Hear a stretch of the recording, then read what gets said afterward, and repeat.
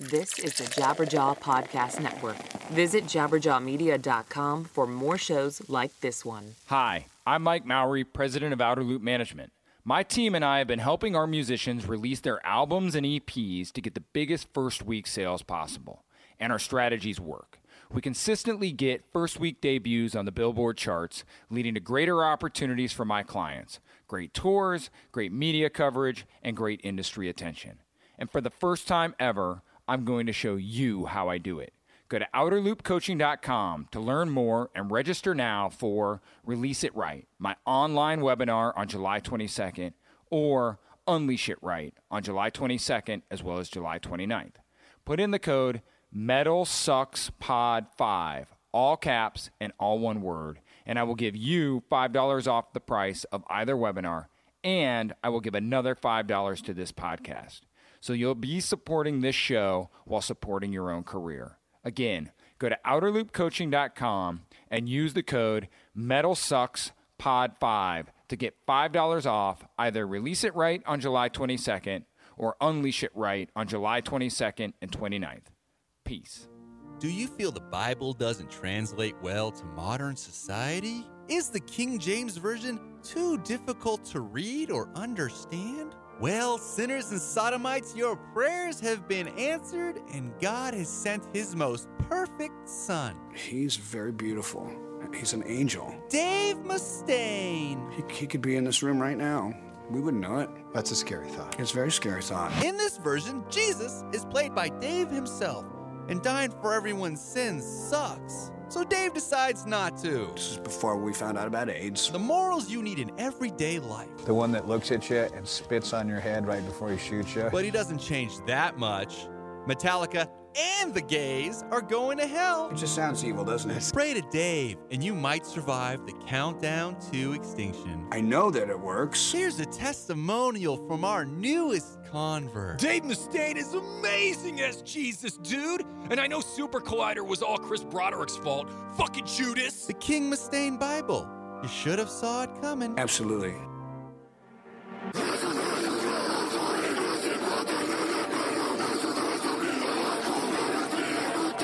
This is the MetalSucks podcast with your host, Brandon Hahn and Petter Spych. Yes. Way before AIDS got started. What's going on, guys? It's the MetalSucks podcast back again. I'm one of the hosts, Brandon Hahn. I'm Petter Spych over here, the other host, guys. And this week we got a great show for you. We got Ben Falgoust from fucking Goatwhore, lead singer. I know you guys know who he is. So, and this new album is killing it. Dude, Vengeful Ascension is easily in the top right now, 3 for me for the year. But I think most of anybody that has picked up this record is probably feeling the same thing we're feeling. It is fucking groovy. It is catchy. It is awesome. You would think that a website like MetalSucks would just destroy every album that comes out. It sounds like it's a very overbearing website, but dude, they gave it a 4. I mean, we gave it a 4.5 stars. Yeah, they did. Yeah. So fucking A, man. Yeah. So I mean, dude, are they? Oh, if we're doing the MetalSucks podcast, can we? Are we? Is it a we or is it a they? Are we part of the MetalSucks.net? Did we review for the website? No. Do we agree with them on the review? Yes. So we'll just go with that. Are there other reviews that they reviewed recently that we don't agree with? Yes. So that's what I'm saying. So it's not our reviews. So we'll just say they, because it's their reviews. Yeah. You know, so we're hired hands, son. Okay, we're hired hands. So we're loyal hired hands. We're independent contractors. Is what this podcast is. Oh, that's nice. Yes. I like that. Like it just that? sounds like that's something we'll put on our taxes. Anyway, so so I like, and by we, I mean you. Yeah, exactly. So, anyways, this week, guys, I'm going to share a story. As fans of music, guys, we're a big part of metal, and me talking to Ben, it was a big deal for me. Because for me, when I was a teenager, the first record that really got me... Ben from Goatwhore. Ben from Goatwhore, correct, yes. The person that I got to interview and talk to. And it's a long interview today. Yeah, so no, if you're a Goatwhore fan, buckle up. Yeah, it's a dude. He just great went. interview. He just went. He was just coolest guy ever. But the point is, so when I was a teenager, cooler than David Hasselhoff. It's a toss-up. I'm going to let him answer that. I ain't toss-up. touching that. That's the question I should have asked him right off the jump, son. You fucking blew it. So the first record that really moved me into, like, changed my kind of landscape. Because when you're younger, like, for me, I was growing up in the 90s, so bands like the Alice in Chains, Corrosion of Conformity, Pantera were kind of like what I was really exposed to. And so death metal I was exposed to at a young age. So the Cannibal Corpses and Deicides and things like that, were always in my wheelhouse. But the record that changed the game for me was Soylent Green's Sewn Mouth Secrets. And I talked to him, and so about that in the interview, just a little bit at the end there. But the point is that record's the one that made me go to the record store. I remember specifically, like, going and being like, what's this Converge record? What is this Today is the Day? What is all this stuff? So that record that Ben sang on was one of the most important records to me. So as years gone by, like I said, I was a teenager. I never got to see Soylent Green. Never did. Still to this day, I never have. I remember the next record that came. That's weird because they watch you every night from your window. I like That's what you what the did word there. is. I like That's what what you the did word there. is.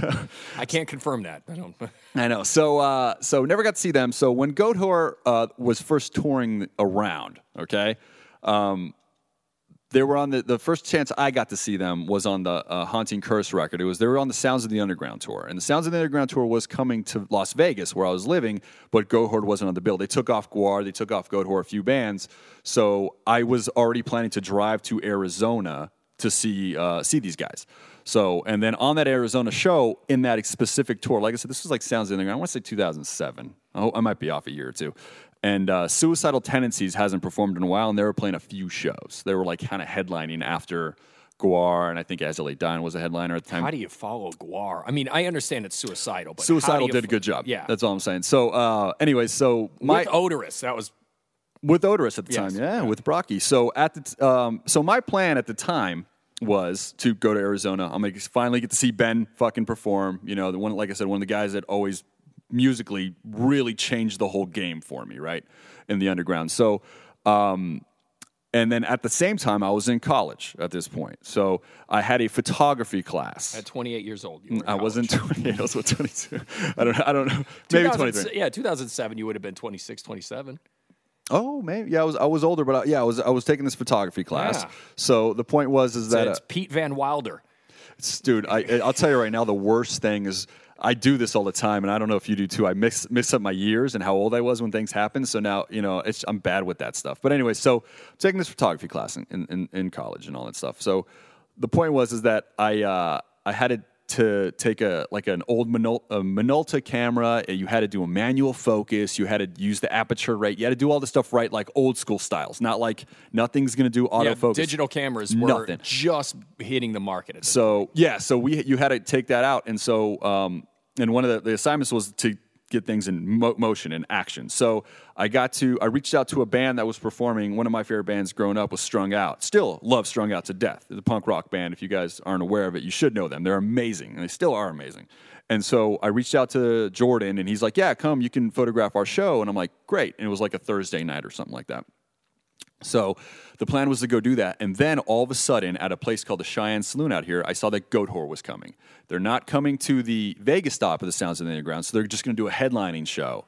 And I found out late, same night as the Strung Out show. So this is what I did. I said, fuck it. I can't miss Goatwhore. They're headlining at the Sounds of Underground. It's going to be like a commercial. I'm going to see them play 20 minutes. So it's like I got to just flake on Strung Out completely, even though they're going to let me do this photography assignment. And so the plan was just to go down to the Cheyenne Saloon and trick my way into photographing Goatwhore. Right. So I get down there. Sure enough, I'm like, yeah, I want to take these photographies. I do the whole spiel to the security guard. They're like, all right, here's the manager. I talk to the manager. The manager's like, oh, bands don't like this, yada, yada, yada, do. And then he's like, and then Ben comes over and talks to the manager, and he's like, ask them. And so I virtually get to talk to Ben, and I'm like, yeah, I just want to do this thing. And he goes, dude, that's totally cool. I have no problem with that. He's like, don't put it on the fucking internet or do any of that or I'll be pissed. I'm like, I ain't doing that. I promise. Like, he's just let me know. So cool. So I get to photograph Goatwhore. So I go out, dude. I take 24 pictures. I go the next day. It's like a Friday, and I go into the what's that room called? Oh wow, brain fart. Dark room. Yeah, the dark room. Yeah, to develop them at the school. And so I develop the 24 pictures, and there's 3 usable, like decent pictures. Right. That's it. Everything else, fucking rack focus is jacked. The aperture's wrong. I had like lenses that I had to use. That was part of the assignment. So I had like a red, a green, and like a gray. What a dumb asshole. But I got 3 good pictures. What a real piece of shit. Yeah, I got one of Sammy, biting his tongue and like staring like creepy while playing the guitar. Great picture, right? Capture the moment. And then the one I got of Ben was like I had a red filter on, right? And then he like kind of did this move downward. His hair was like still. And then, like, the mic wasn't there, and you just saw this roar, and he had, like, the leather wrist thing on his arm. Mm-hmm. So it was just, like, this, like... Gauntlet? Yeah.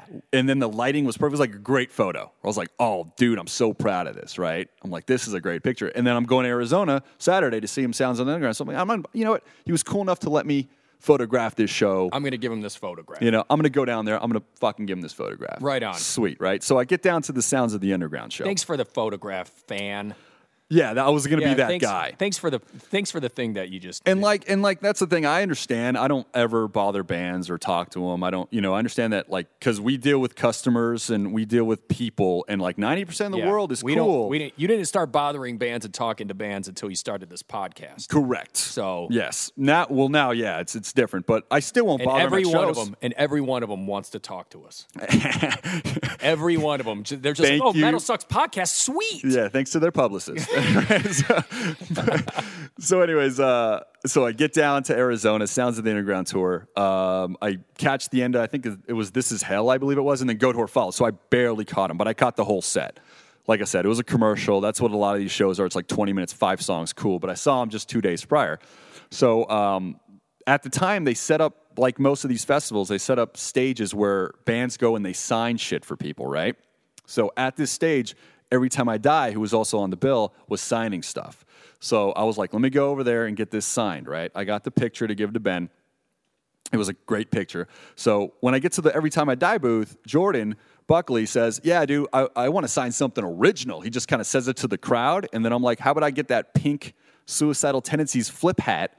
Will you guys all sign that? Because you guys have never signed a pink Suicidal Tendencies hat before, right? And he's like, never signed those, so yeah, we'll do it. So I went and got the hat from the Suicidals booth. I come back. I put the picture down on the counter in front of Jordan. I hand the hat to Andy Williams to sign it. Jordan takes the picture, thinking that I wanted him to sign it. He draws a big fucking dick right towards Ben's mouth, passes it down the line, right? So they all sign it. At the end, they give me the hat. I have both the hat and the picture. I have this pink hat. It says Every Time I Die, written over Suicidal Tendencies with all their signatures on it. You've seen me wear it many times.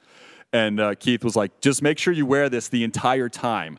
And then the entire show, like, you can't take this hat off your head. I'm like, okay, no problem. So I put the pink hat on. Wow, what a fucking minion. Yeah, I get the... soul with you, bro. To sidetrack the story, when Every Time I Die took the stage, the last song they played, Drag the Lake, You'll Find It Full of Love, he fucking gave me the mic and let me sing the last chorus part. Oh, that's cool. Because he saw the hat. So I'm just saying, it worked out for me. So it was really cool. Loyalty pays off. Yeah, so he let me sing the... Being a brainless mutant pays off. He jumped down, he handed me the mic, I sang the last word, then he took the mic... Well, he didn't hand the mic, he put the mic in my mouth, and he ran off, which was cool. So back to the story. He just jammed it right in your mouth? So I got my picture back, and Every Time I Die, I just fucking tattooed it, right? They got the dick pretty much in his eye. Right? If you're gonna put a dick somewhere, put it right in their ocular. And then you got like they made his eyebrows all really big on the picture. Well, he's got a dick in his face, and then he's obviously surprised. And the last thing they wrote at the top was just "sup," SUP. So I go back over, and sure enough, dude, at the Goatwhore booth, it's Ben selling the merch, right? So I'm like, fuck, man. And I'm wearing the Goatwhore shirt I bought Thursday in Vegas, right? So it's just the Goatwhore shirt where it's got like it's got like a demon on the front and it's got Goatwhore in the box letters at the bottom. It's an demons on a Goatwhore shirt. Crazy talk, right? So I'm standing in front of his booth, like not saying anything, just looking at this picture, being like, should I just give it to him and tell him the story? Like, will this be okay? Just give him the picture. Yeah. I'm like, hey, buddy, here's a picture of like someone drew a dick in your mouth. I took this the other day and all that stuff. So long story short, I didn't give it to him. I just chickened out. I was like, I took the picture. I went and bought the same shirt that I bought in the Vegas show because they only had large in that size. So I have 2 of that shirt. And then I went back and enjoyed the show. Oh. So do you still have that picture, though, with all the dicks and stuff on I his do. face? Yeah? I do. No, I still have the photo and I have the hat. It's hanging up on your No, it's not hanging anywhere. But like I said, put it on the fridge. They didn't write every time I die, so it just really just looks like someone just tattooed the picture. And part of me is like, I shouldn't have put it fucking on the table that they're signing on. You know, I just was like trying to I think I shook his hand and I put the picture down and he just fucking snagged it and wrote on it. Yeah. So that was it. So, but the picture I'm very proud of. So I had doubles. I gave one to the teacher. The other one's tattooed, and then I don't have any more copies of it. I have the negative somewhere. Lo and behold, if I can never find it. So you gave the teacher the dick picture? No. I made 2 copies for my assignment. One for the assignment, and then one I took back to give him to. Gotcha. Because he let me. I had like I said, I had all 3. So, anyways, long story short, what a riveting story. Yeah, I was on the edge of my chair the entire time. I was like, "Whoa, where's this gonna go?" Long story short, that is just like a fan's perspective. Sometimes when you're trying to meet your heroes, and then years later, we're going about 10 years later, I got to talk to him. It was a great conversation for me and a good time. So, it's guys, weird how it's weird how things work out. Weird how things work out. But I mean, like everybody's got their own. Last thing before we get to the interview, everybody's got their own individual musical story. As a fan, like nobody else experiences what you experience, what you do with music and what you do with bands and all that stuff. So it's always just it's a unique thing that nobody. I don't have anything like that. There is no 2 people in the world that have the same story. Like I said, when it comes to Goatwhore, when it comes to Soylent Green, when it comes to the bands that you fell in love with when you were. Oh yeah, I got bands that I fell in love with, but I'm saying like I don't have any stories where. I'm always hesitant to meet people in person because. Like just the other day, like a couple weeks ago, I was we were just talking about the Rammstein show, right? Well, when they were showed Rammstein, up, dude. Rammstein, fuck, we're assholes. What the fuck? Who cares? All right, fucking suck it if you don't like the mispronunciation. God damn, just shut up. Anyway, not you, just anybody, any word Nazi, whatever. You know what I mean? Like it's I say potato, you say cunt. It's just who cares? Anyway. I just don't. I'm always worried. So, anyways, I'm sitting in the chairs and I see a couple of guys that are in bands that Kill Pop and I have interviewed, and they're like, "Gooch, go say hello to him." And I'm like, "I can't. Don't make me do that." Who's Gooch? No, I'm Gooch. That's my nickname. Gotcha. That's my radio nickname. That's the name that makes me money. Gooch. They're like, Gooch, go say to him, dude. And it's like, and then I was like, and I got pressure to do it, and then I like went and shook their hands, and it's like. Dude, it ruined my whole night. Yeah. I felt like I don't know how to just walk up and, hey, excuse me, guys, you look like you're having a good time. I just want to say hello and fuck up your conversation. Like, that's how I feel. No, and the music's enough for me. That's like it. Most fans, it's like, the music is enough. I'll support you guys. You don't have to know I exist, dude. Just keep putting out the music. I'll keep supporting. That's a good system for me. And like I said, we get to interview him now. And that's a better system for me. But the point is that like, dude, I'm even if they want to if I see a band that I really enjoy, I'm like, I will always go to their merch, even though all the metal shirts that I buy, like I have a long torso, so it's like I'll buy like a large shirt, and then all of a sudden it's up to my belly button. Yeah, they're always 100% cotton. Can I get some cotton poly blends? That's all I'm asking. Some fucking cotton poly blends, you guys. Help me out, dude. Without further ado, get him some cotton poly blends, guys. But yeah, here's the interview that I got to do with Ben from Goatwhore. MetalSucks Podcast. It is Peter here. I am with Ben Falgoust of Goatwhore. How you doing today, man? Doing pretty good, man. Awesome. Not bad, I guess. So, Vengeful Ascension has been out now. If you guys don't own it, then you're pretty much a fucking asshole. But the new album has gotten great reviews across the board. And the one change each reviewer brings up is the producer change from the mighty Eric Rutan to Jarrett Pritchard.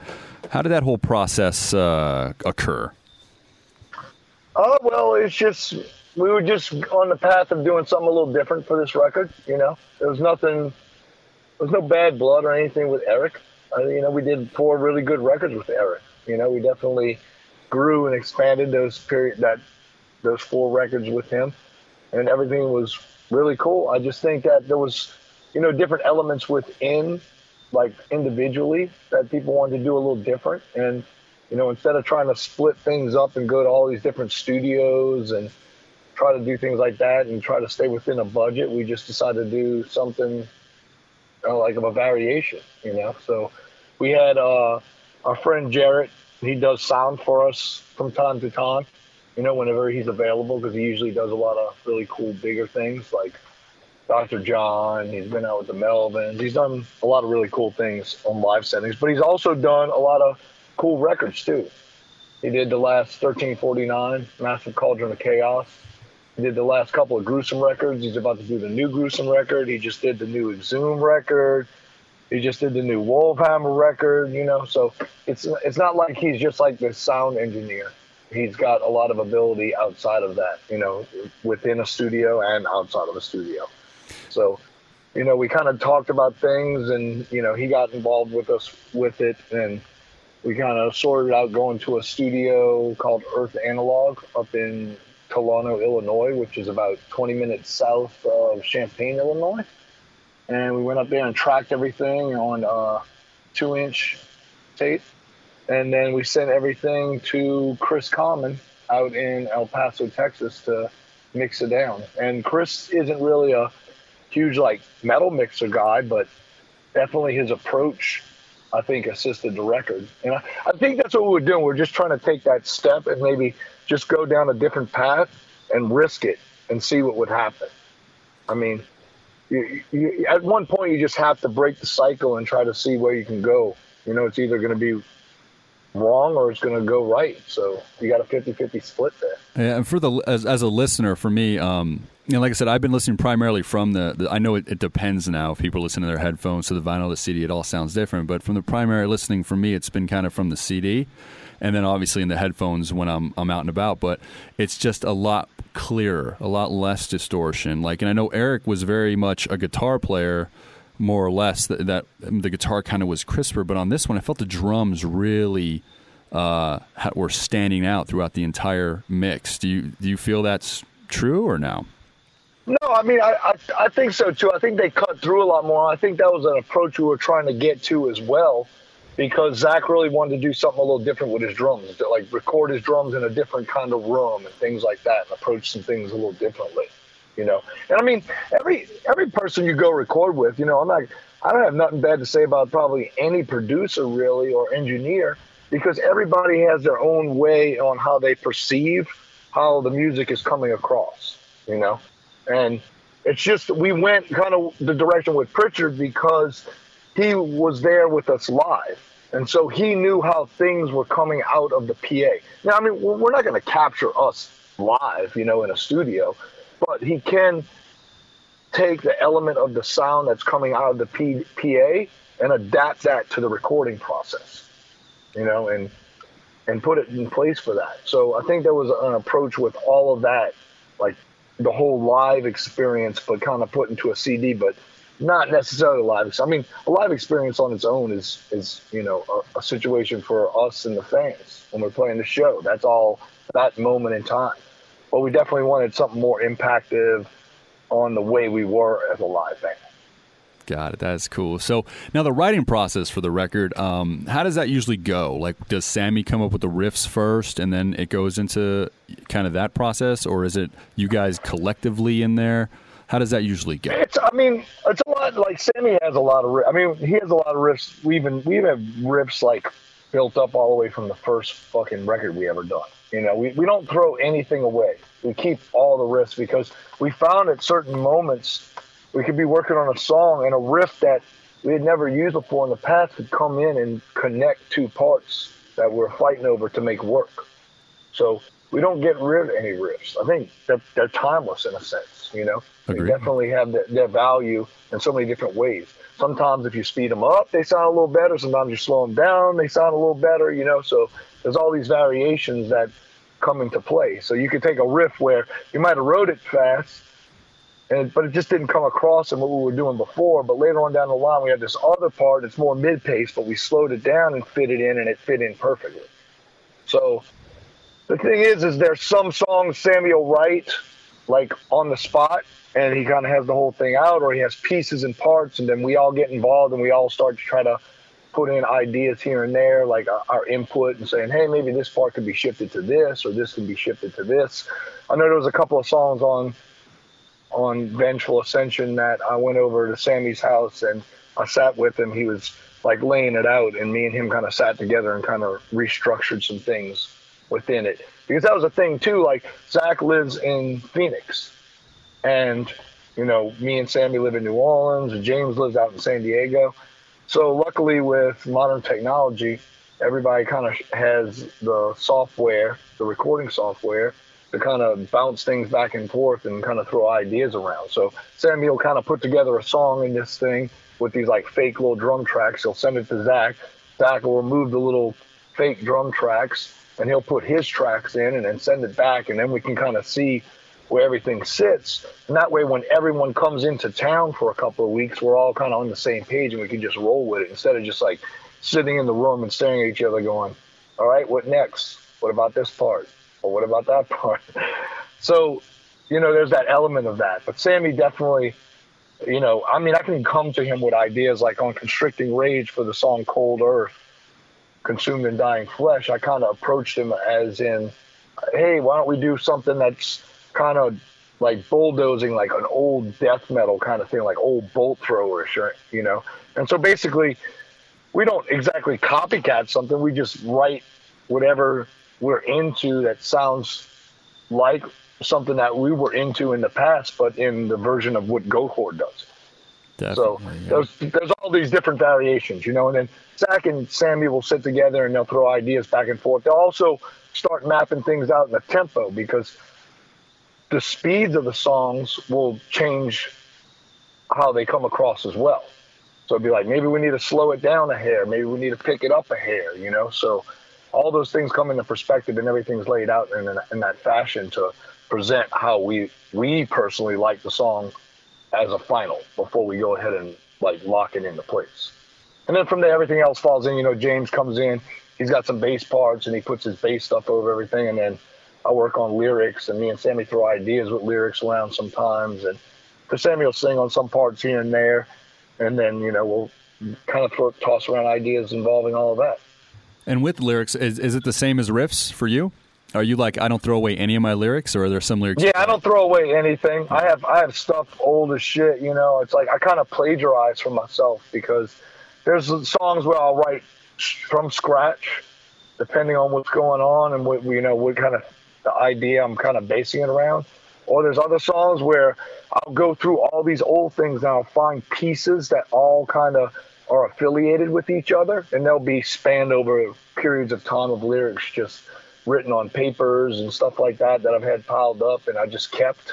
Because usually if I use it, I end up scratching them all out, the ones that I use. So the ones that I didn't use, they're all kind of still available in a certain sort of way. That's excellent. So you guys are offering a limited edition spell book, which it's like a hardcover Necronomicon, and then it comes with a bonus CD. Did the band come up with this idea, or was it something that like the label said, hey, we should try something kind of limited edition? Well, they always do the bundles for each record, and then it's always like this thing of sitting around and trying to find out, like, oh, what are we going to do this time? Oh, like a pint glass or a flask, and all these things. And actually, Diana at Metal Blade, she's one of the employees there. She kind of said, why don't we come up with like some kind of book or a spell book or something? I was like, wow, that's really a fucking unique idea. That's really fucking cool. So we kind of delved into it, and then it was kind of crunched because the idea, it was kind of late in the game with the idea, and then we only had a certain amount of time, and then we had to get somebody to kind of work on it. So we had another person, they got a graphic design person that they knew, and then me and him kind of got together, and we kind of placed it together and put pieces together, and I kind of gave him ideas of things that kind of represented things for each song, because it's not really spells. To me, it's more of a manifest to me, because it's like all the lyrics, but it's like 40 pages of it with art and everything like that. So, and then it's art like kind of representing things within the songs. That's a super cool idea. So, I was looking at it and I'm like, man, that I didn't even know that existed until I pre-ordered the CD, because I got the CD. No, I think it's a great idea. Yeah. I mean, I commend her for like bringing it up. I didn't even realize that was like a possibility either, though. Because there's only so many things that you're limited to do, especially in price ranges and stuff like that. But it's like the size of like a DVD case, and it's hardcover, and it's got these two little slip. When you open it up, and on each side, on the front and the back of it, is these two little slip sleeves where the CDs go, and then the pages, and then like they got this like spot gloss varnish stuff on the cover to kind of make look like the latches or raised and the sigil in the middle is kind of raised up and stuff like that. So it's really unique. I mean, if we had more time, I'm sure it could be really out of control. But for what we did, I think it came across really cool, and it was definitely a fucking awesome idea all around. And there's only 3,000 that you guys are making, and that's it, right?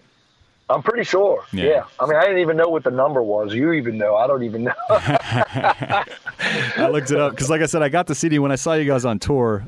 You out here. I'm in Las Vegas, so I saw you at the dive bar, and you guys actually sold a little I don't know what it is. Like it looked like a laminate, and then that's a record.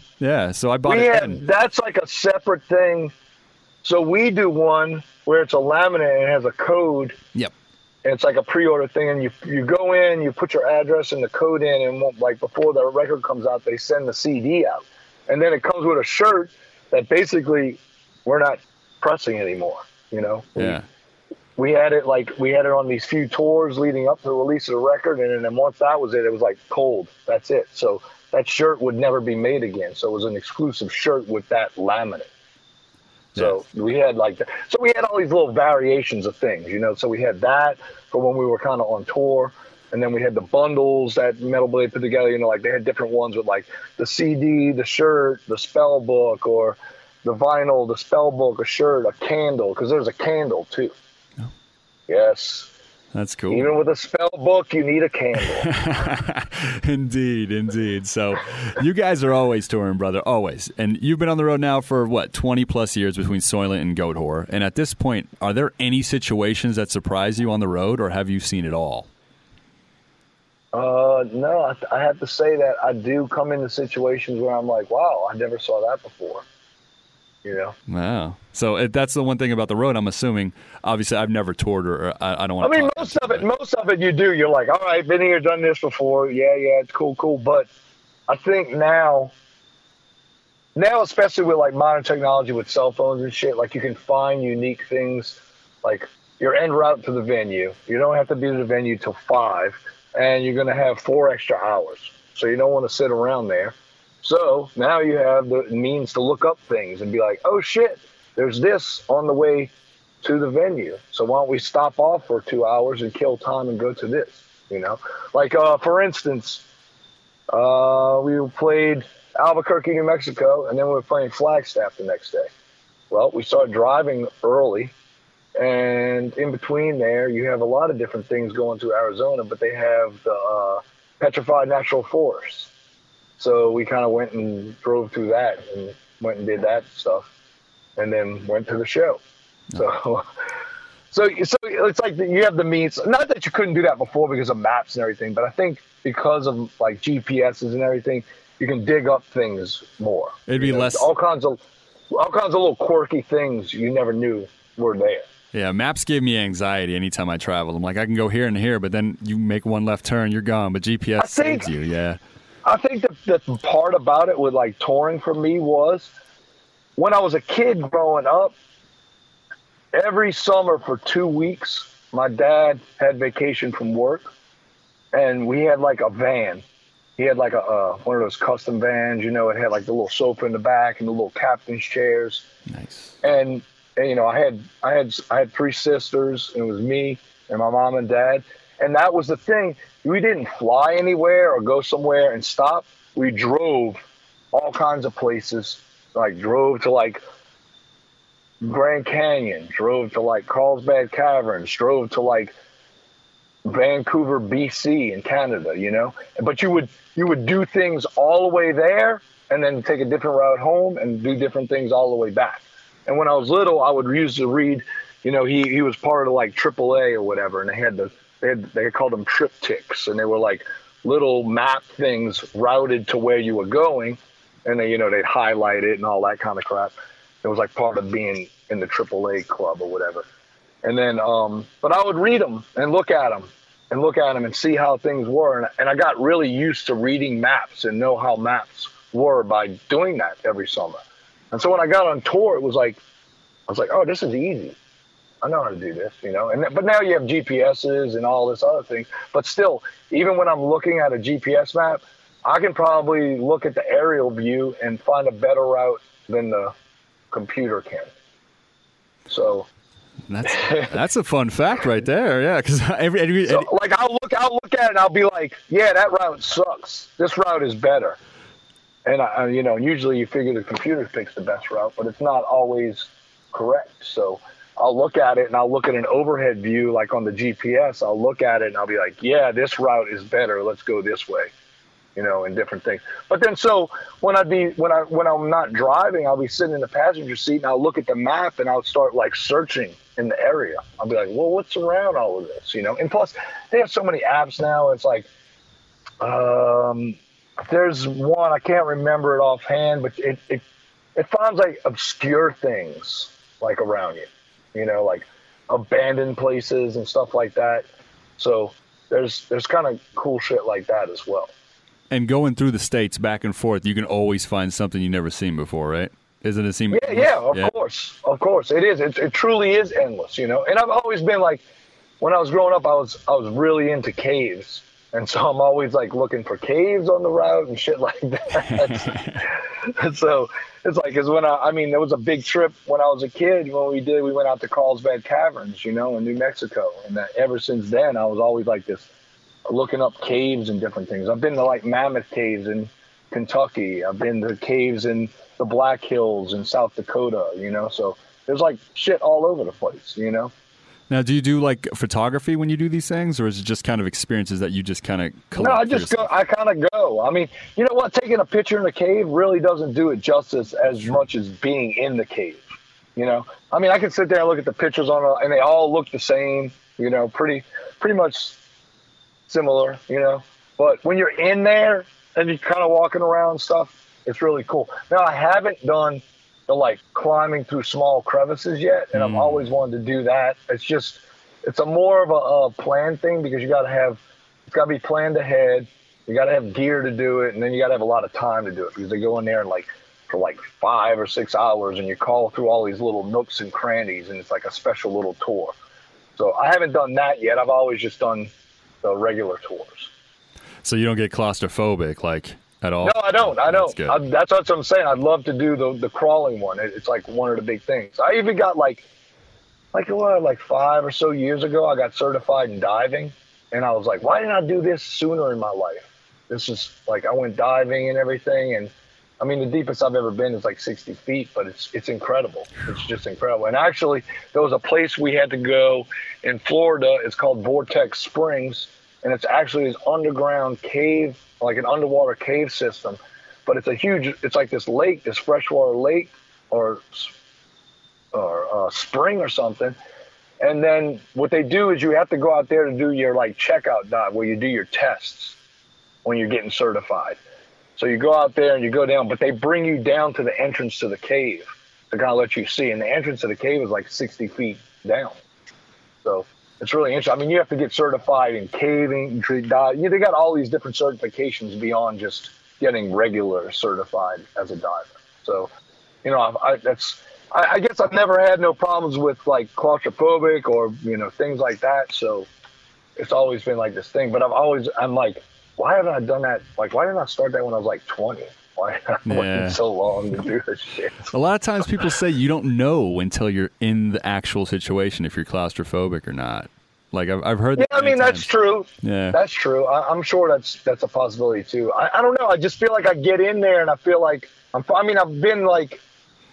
some things where I've been in a tight squeeze, and all I do when I feel like I can't move is just relax a little bit and slowly inch out, shit like that. Oh, yeah. No, if you got the confidence, you're good, I think. I agree with that completely, yeah. So it's like, whatever, But but anyway, back to like the map thing. So that's the whole map thing, and then it kind of assisted in the touring cycle as well, All right. So the next trek you guys are going to go across the straits. You will be playing with Venom Inc., Toxic Holocaust, and the Convalescents. This is going to be your 4th U.S. tour this year. So out of the 3 tours you've done, which has been the highlight for you so far? Shit, we've done 4. This is going to be the 4th, right? Man. You did. I saw you on the 35th anniversary with Cattle, and then I thought you did one with afterwards. Didn't you guys just come off one, like in headlining one? No, you did Amon Amarth. Actually, we did that, and then we did the Amon Amarth. That's right. And then we just did this little run this like 3-week run out to the west because we went up and played the Northwest Terror Fest up in Seattle, and then we went into Canada for like Western Canada for 5 shows, and came back out. Just got a little run, kind of revolving around the record, and then I mean, we don't do anything for the next 2 months, but September 1st we start up that tour. Yes, so this is the 4th, yeah. So that's so you're going with Venom Inc. Excited about that? They are the traditional black metal band, you know, from back, or Venom, you know, and well, yeah, I mean it's fucking awesome. You know what we did in the past? We did do a tour with Venom with Kronos. Oh, so now we're doing it with the other half of Venom, you know, and I guess it's kind of full circle at this point. Yeah. You know? I got to tell you, I got to talk to Tony a little while ago, and man, they're so excited to go on tour with you. Like, I'm going to air your show. I think it's going to be awesome. Yeah. You know, Venom played. Those guys played here, and I don't think I was in town or I had work or something. Yes, I do work. So, and then we all do. I couldn't go to the show. I missed it, but Sammy hung out with those dudes, you know, and so I think it's going to be a really good time. I think with all the bands, I think it's going to be a fucking awesome time. So I'm pretty stoked. It's going to be an extensive. I mean, that tour goes from September 1st to like October 3rd. It hits so many places, so it's going to be really fucking cool. So, and back, sorry about that. I'm not supposed to say so anymore. I did it again. Back to the Amon Amarth tour. You made a statement before you guys went on tour, and I just wanted to see what you meant by it. But you said that you hoped at the end of the tour you would be as cool as Joe Grindo from Theories. Did you reach that level of cool? Did you make it or no? I don't know, man. I don't know. I was trying. You know, I saw him in Seattle at the Northwest Terror Fest, and we were supposed to have a boxing match, but I think everything got thrown out of proportion. So like boxing, not UFC, right? Like boxing? Like 16-ounce gloves? We were talking about like bare fist. But, like Fight Club boxing. But he was talking about he didn't want to mess up his face, you know. So I told him, I was like, I don't have anything. I'm not trying to win any fucking beauty prizes, so whatever. But he was like, maybe we should use some small gloves or whatever. How did that conversation come to play, though? How did you guys say, all right, let's box? How did this all come down? No, because I've known Grindo for a while, man. We were just clowning about things, you know. And that was this thing. We kind of just started when they did, like, I did that, like, they said, do a press release or whatever, and I just did that, and I was just like, I just hope I'm cooler than Joe Grindo at the tour. Yeah, that's not what I read that. I mean, it's after a while, like doing these, like they're like, oh, can we have a press release? Can we do this? Can we say something? I'm like, at some points, I'm just like, I don't even know what to say, really, to tell you. I mean, I've been on a lot of tours, and it's just like, I mean, I enjoy touring, you know, and I enjoy a lot of the bands. I mean, there's only probably one time in my touring career I wasn't happy with the situation, and but overall, every time we tour, it's been awesome, and the people we tour with were fucking really cool, you know? I mean, I have no doubt everybody's going to be fucking cool as fuck on the Venom Inc. tour. No, you know for sure. What I'm saying? And not only that, we kind of, like, we know Joel, you know, we know the Toxic Holocaust fucking clan. You know, we've done things together with them before, so it's almost like you come back full circle with friends, and you go back out on the road again at one point after you've done it before. So we have those things, you know? And then I'm sure, like, us and the Venom guys will pick it off really good, you know? I'm sure that shit will just get crazy.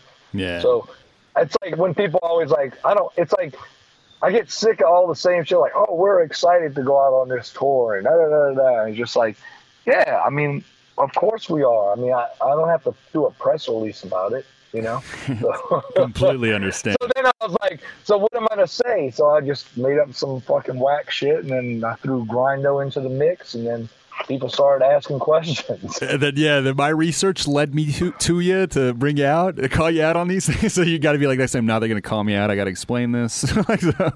We can't say stuff like that. So. Yeah, no, it's funny. After I did it, Grindo sent me a text. And he's like, dude, I've been getting a bunch of texts after that press release. Oh, yeah, we like the drama, dude. We're looking for anything, right? He's like, we should create a fight at the Northwest Terror Fest. That's hilarious. So you guys have been confirmed for this year's edition of the 70 Tons of Metal, right?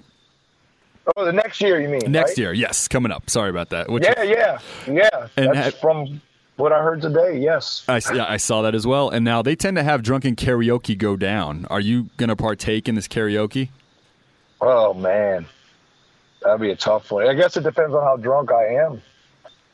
It's a possibility, you know. There's always a possibility. You never know. When you're on the boat, you're gonna get drunk. There's nowhere to go. And they make you sing the 90s song. They'll make you sing like Jesus Christ Pose or something. So it's that's not fine. Yeah, you got it. Yeah, as long as it's not like they're not gonna pull out Britney Spears on you, but you're like you can do the Jesus Christ Pose, no problem.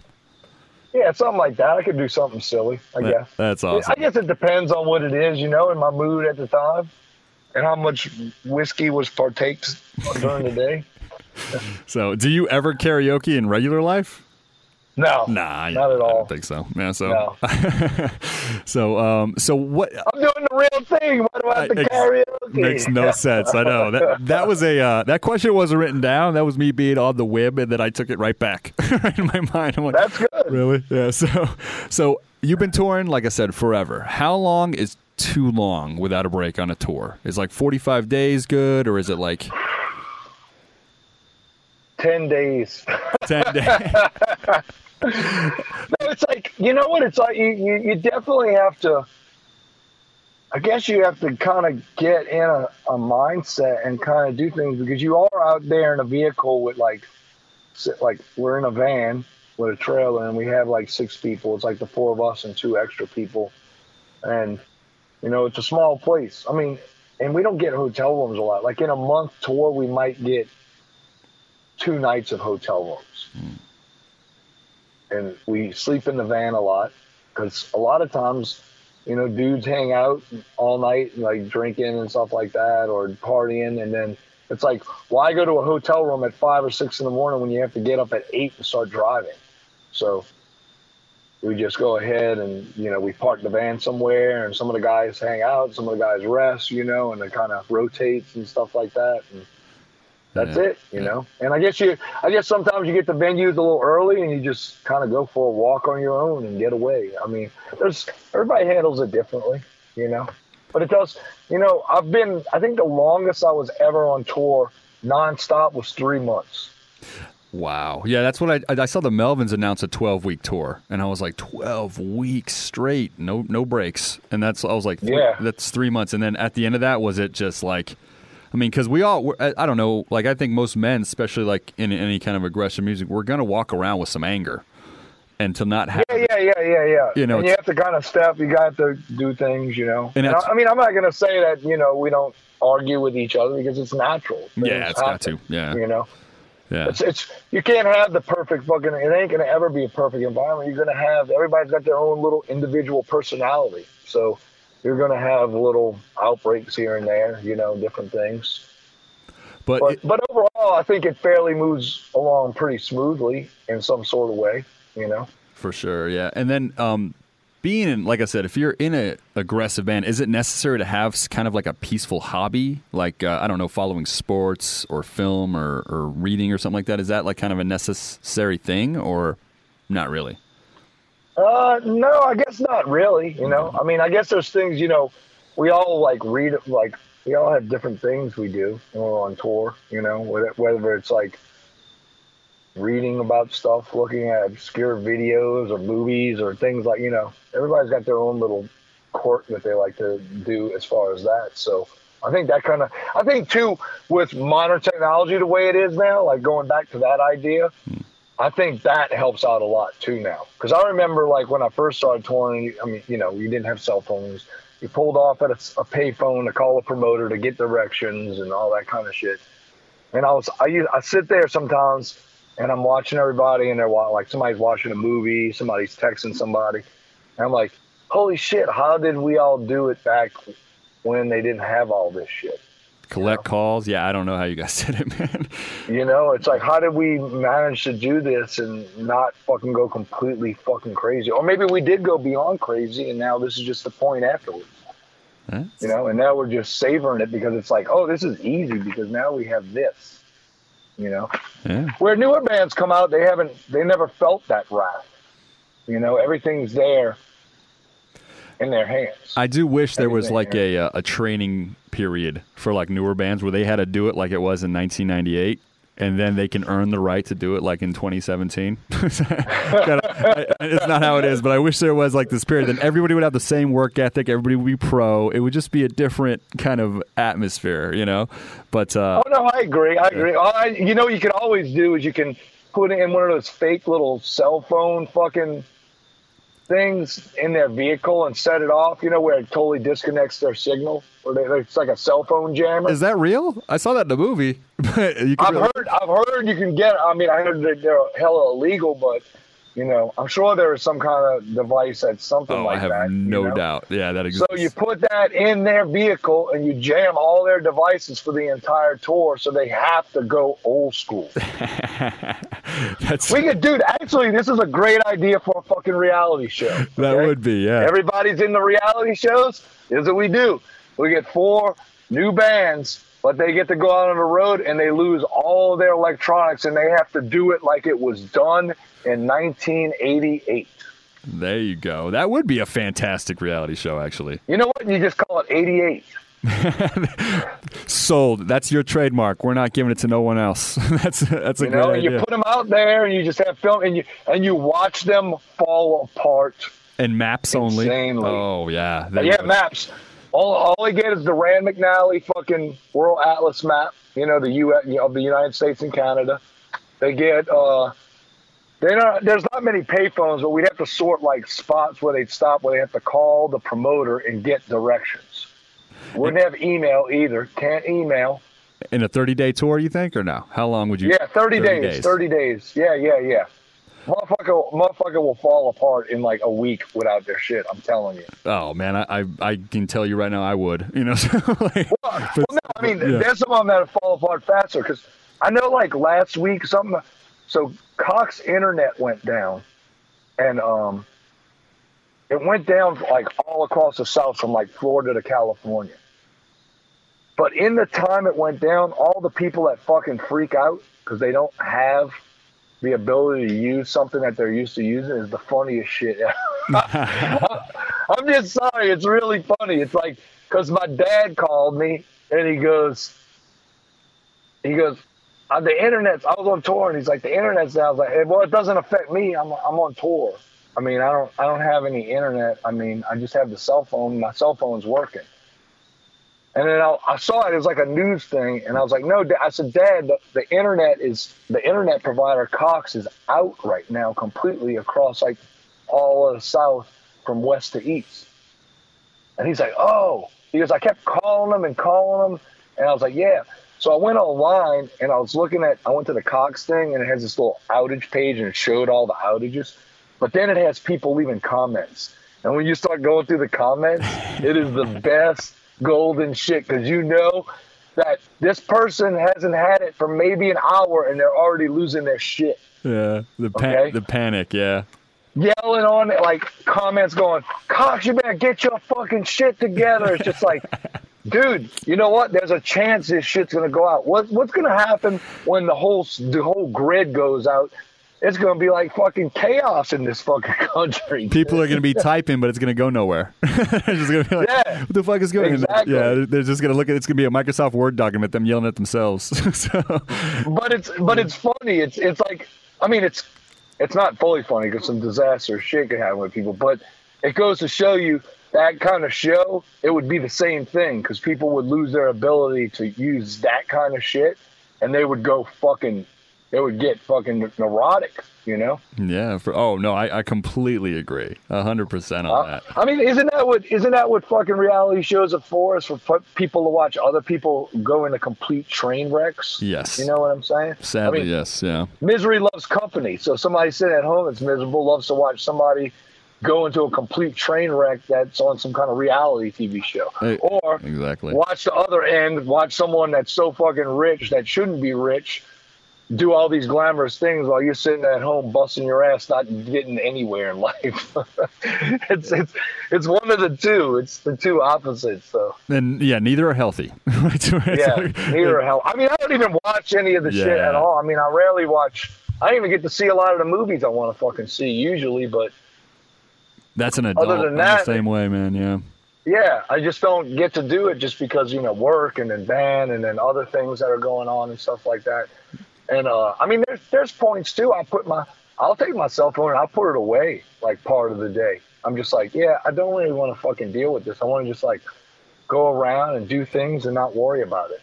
Yeah. 100. Yeah, I do the same thing. You got to, I think, especially if we grew up where we grew up, you got to not be addicted to something like that. I don't know. Cause you're missing out on life. That's the way. You're missing out on. Even if I sit there and watch a movie for 2 hours without my cell phone in my hand. I'll tell you what, if you go into a cave, you ain't got no signal. Just there you go.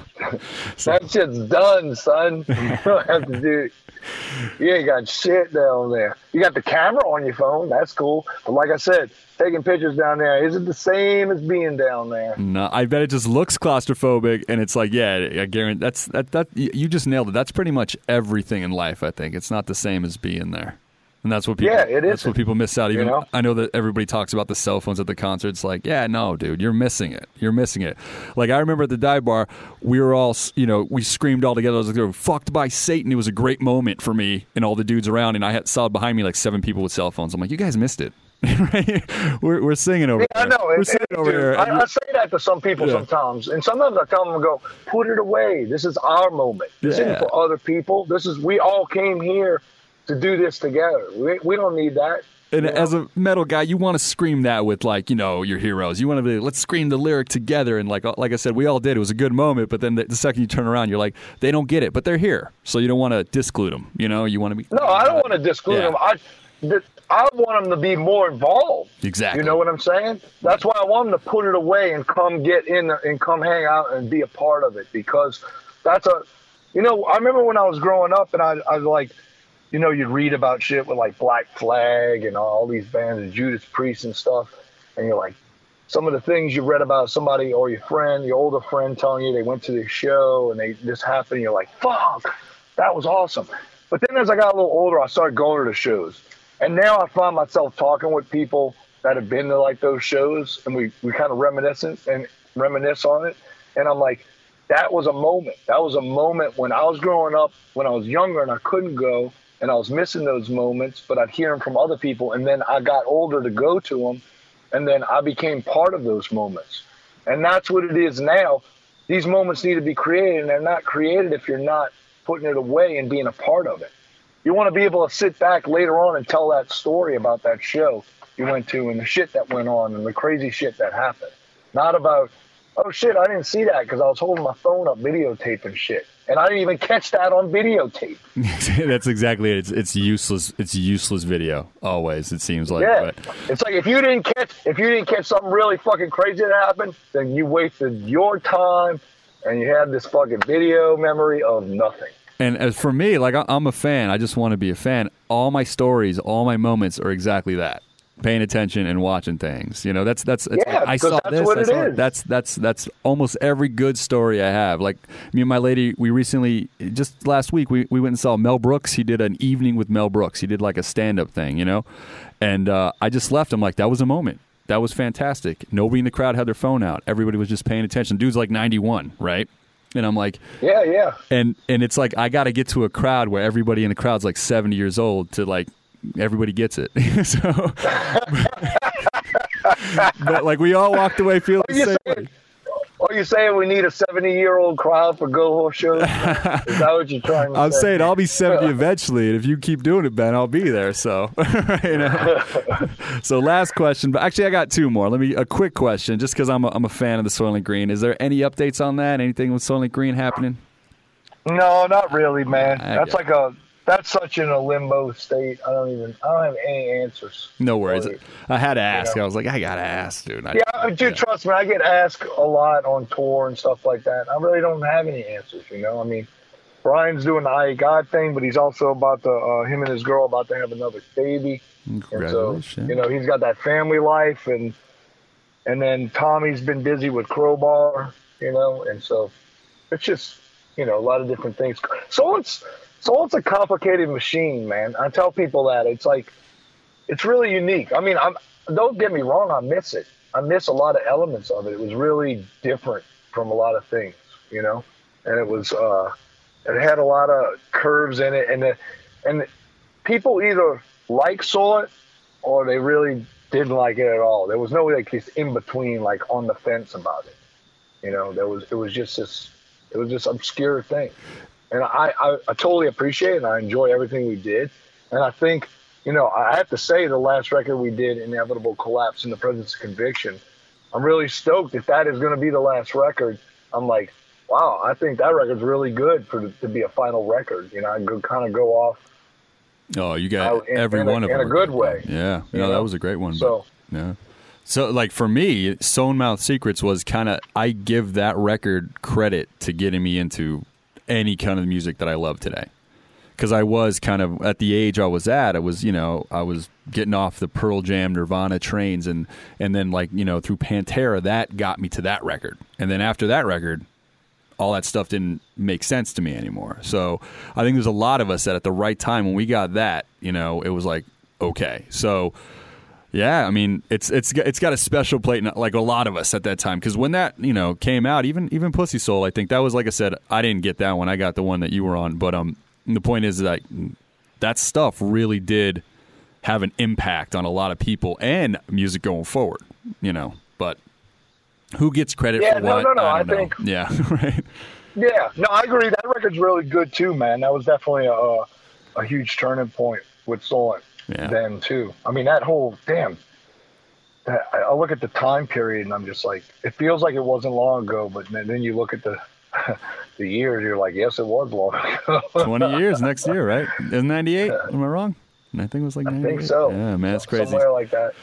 So, Ben, it's been awesome talk, man. Last question, just out of curiosity, if you got anything on here. So, what insanity in today's society do you outright refuse to accept? Chick-fil-A. That is the perfect answer. Chick-fil-A and Jimmy John's. I don't accept it. We will boycott that.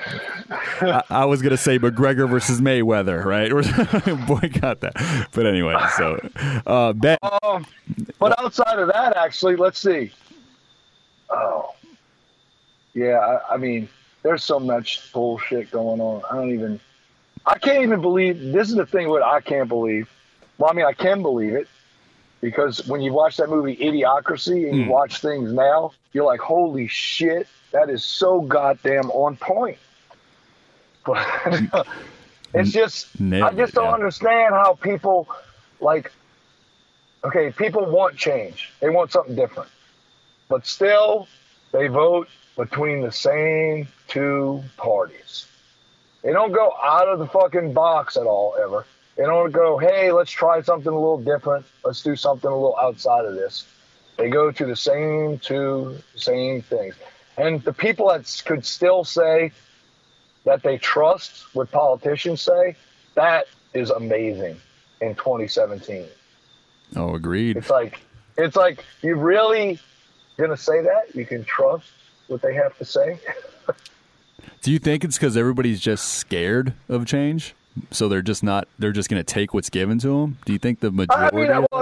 Definitely the majority, you know, definitely, you know, they're like sheep. They're just going to follow whatever. They're going to buy the name brand thing. They're going to stick with that kind of thing.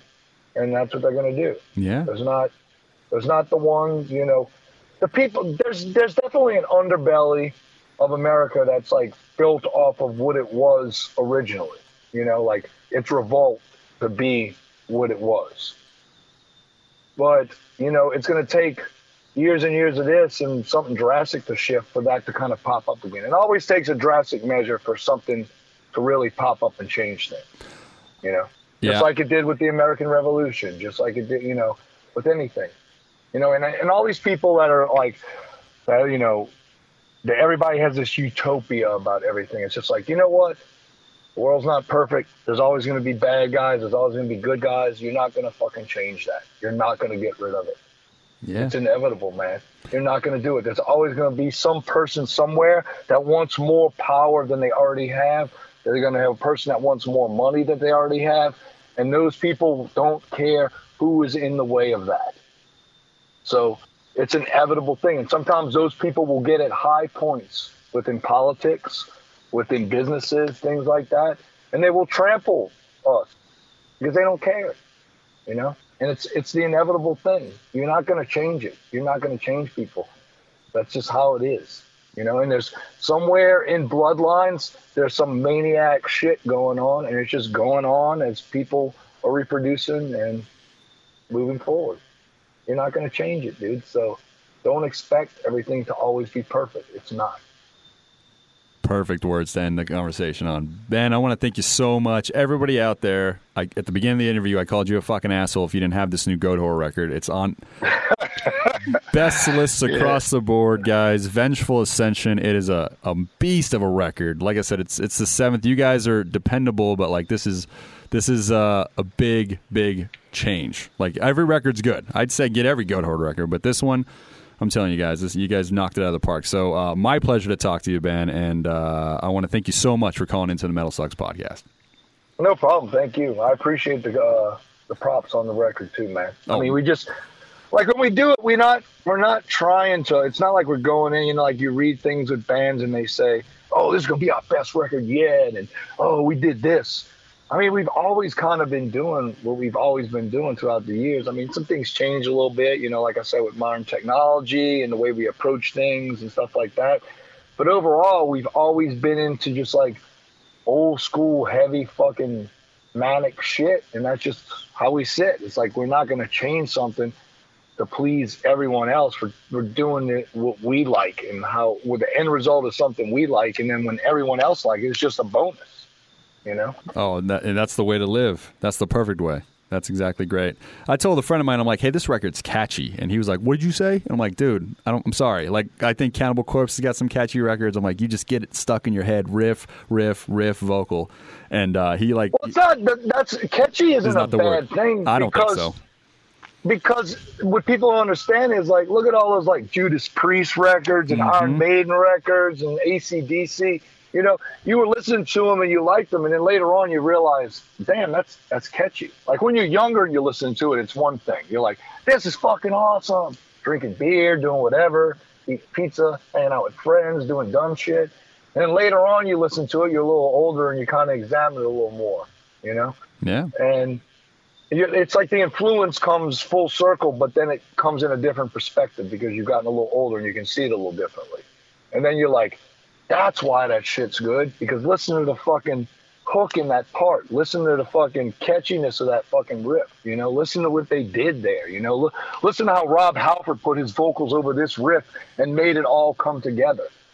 You start to see that, and you're like, holy shit. And then that in turn influences you as a musician, and you're like, I want to do something. I want to be able to create like this, like a musician, like dudes did back then in the fucking awesome new wave of British heavy metal fucking days, you know? It's like, let's make this fucking shit happen.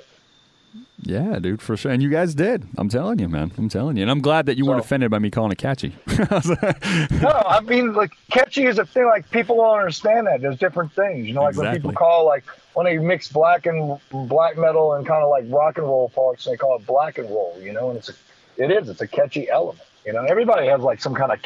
Tokay has a catchy fucking element to him, you know? Darkthrone has a catchy element to every band that does something unique and has kind of cut through and been influencing does something that's sort of catchy. And I think the problem is what people think catchy, they think of Britney Spears. Yeah. And it's not that. It's a part that's like, that grabs you and it grabs you by the balls and you're like, holy shit, this is fucking awesome. Now, I don't know, maybe you want to call it something else.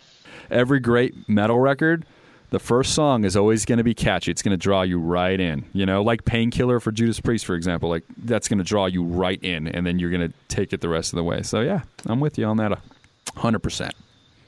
Yeah. Cool. And those dudes, I mean, listen to all the fucking old Judas Priest records. They got some fucking catchy-ass shit, man. Oh, yeah. Even, like I said, there's black metal that's catchy. There's, like, album like Cannibal Corpse Kill, that is catchy. You know, that first song stuck in my head for days after I listened to that record, you know, and then he just keeps going. Yeah. But, and that's why Rutan, he did a lot of stuff. I'm like, he gets it. He's getting it. He you know, Hate Eternal's last record's catchy, man. You know, like, it's stuck in your head. Yeah. So, anyways, cool, Ben. All right, buddy. Then I will talk to you soon. I want to thank you once again, man, for calling into the MetalSucks podcast. No problem. Thank you, man. I appreciate it.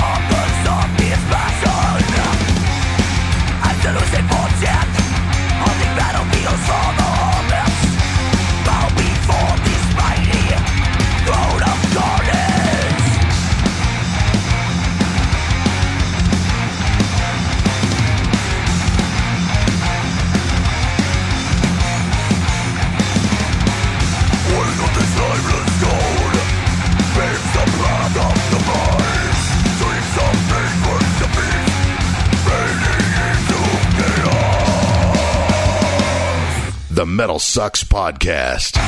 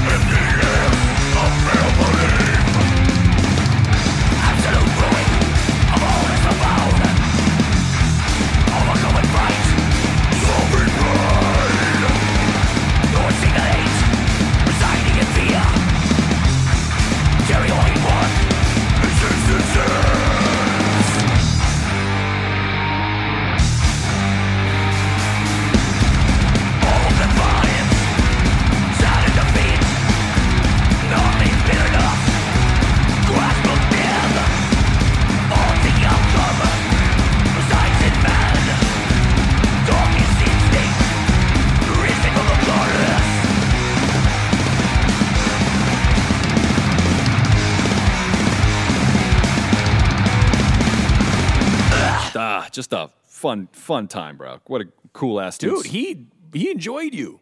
Oh, dude, that's what I'm saying. It was a good interview. It was like a couple of guys just shooting the shit. I'm learning. It's just weird. I'm antisocial. You're antisocial. Most people are. So I'm learning. But the songs, you got to let them know the songs you guys heard. We played 2 off the new record, guys. They're good. First one is Mankind Will Have No Mercy, and the second song is Chaos Arcane. Go pick up Vengeful Ascension right now if you haven't heard it, guys. And that will do it for this week's MetalSucks podcast. We want to thank everybody for listening, tuning in, the iTunes reviews. We've seen a couple more good ones. We got one from someone named Glenda who said there was an audio issue. We are looking into that to make sure that we have no issues like that at all. Just so you know, we don't ignore your stuff. So thank you guys again, and we will talk to you next week. Bye-bye. The MetalSucks podcast is signing off.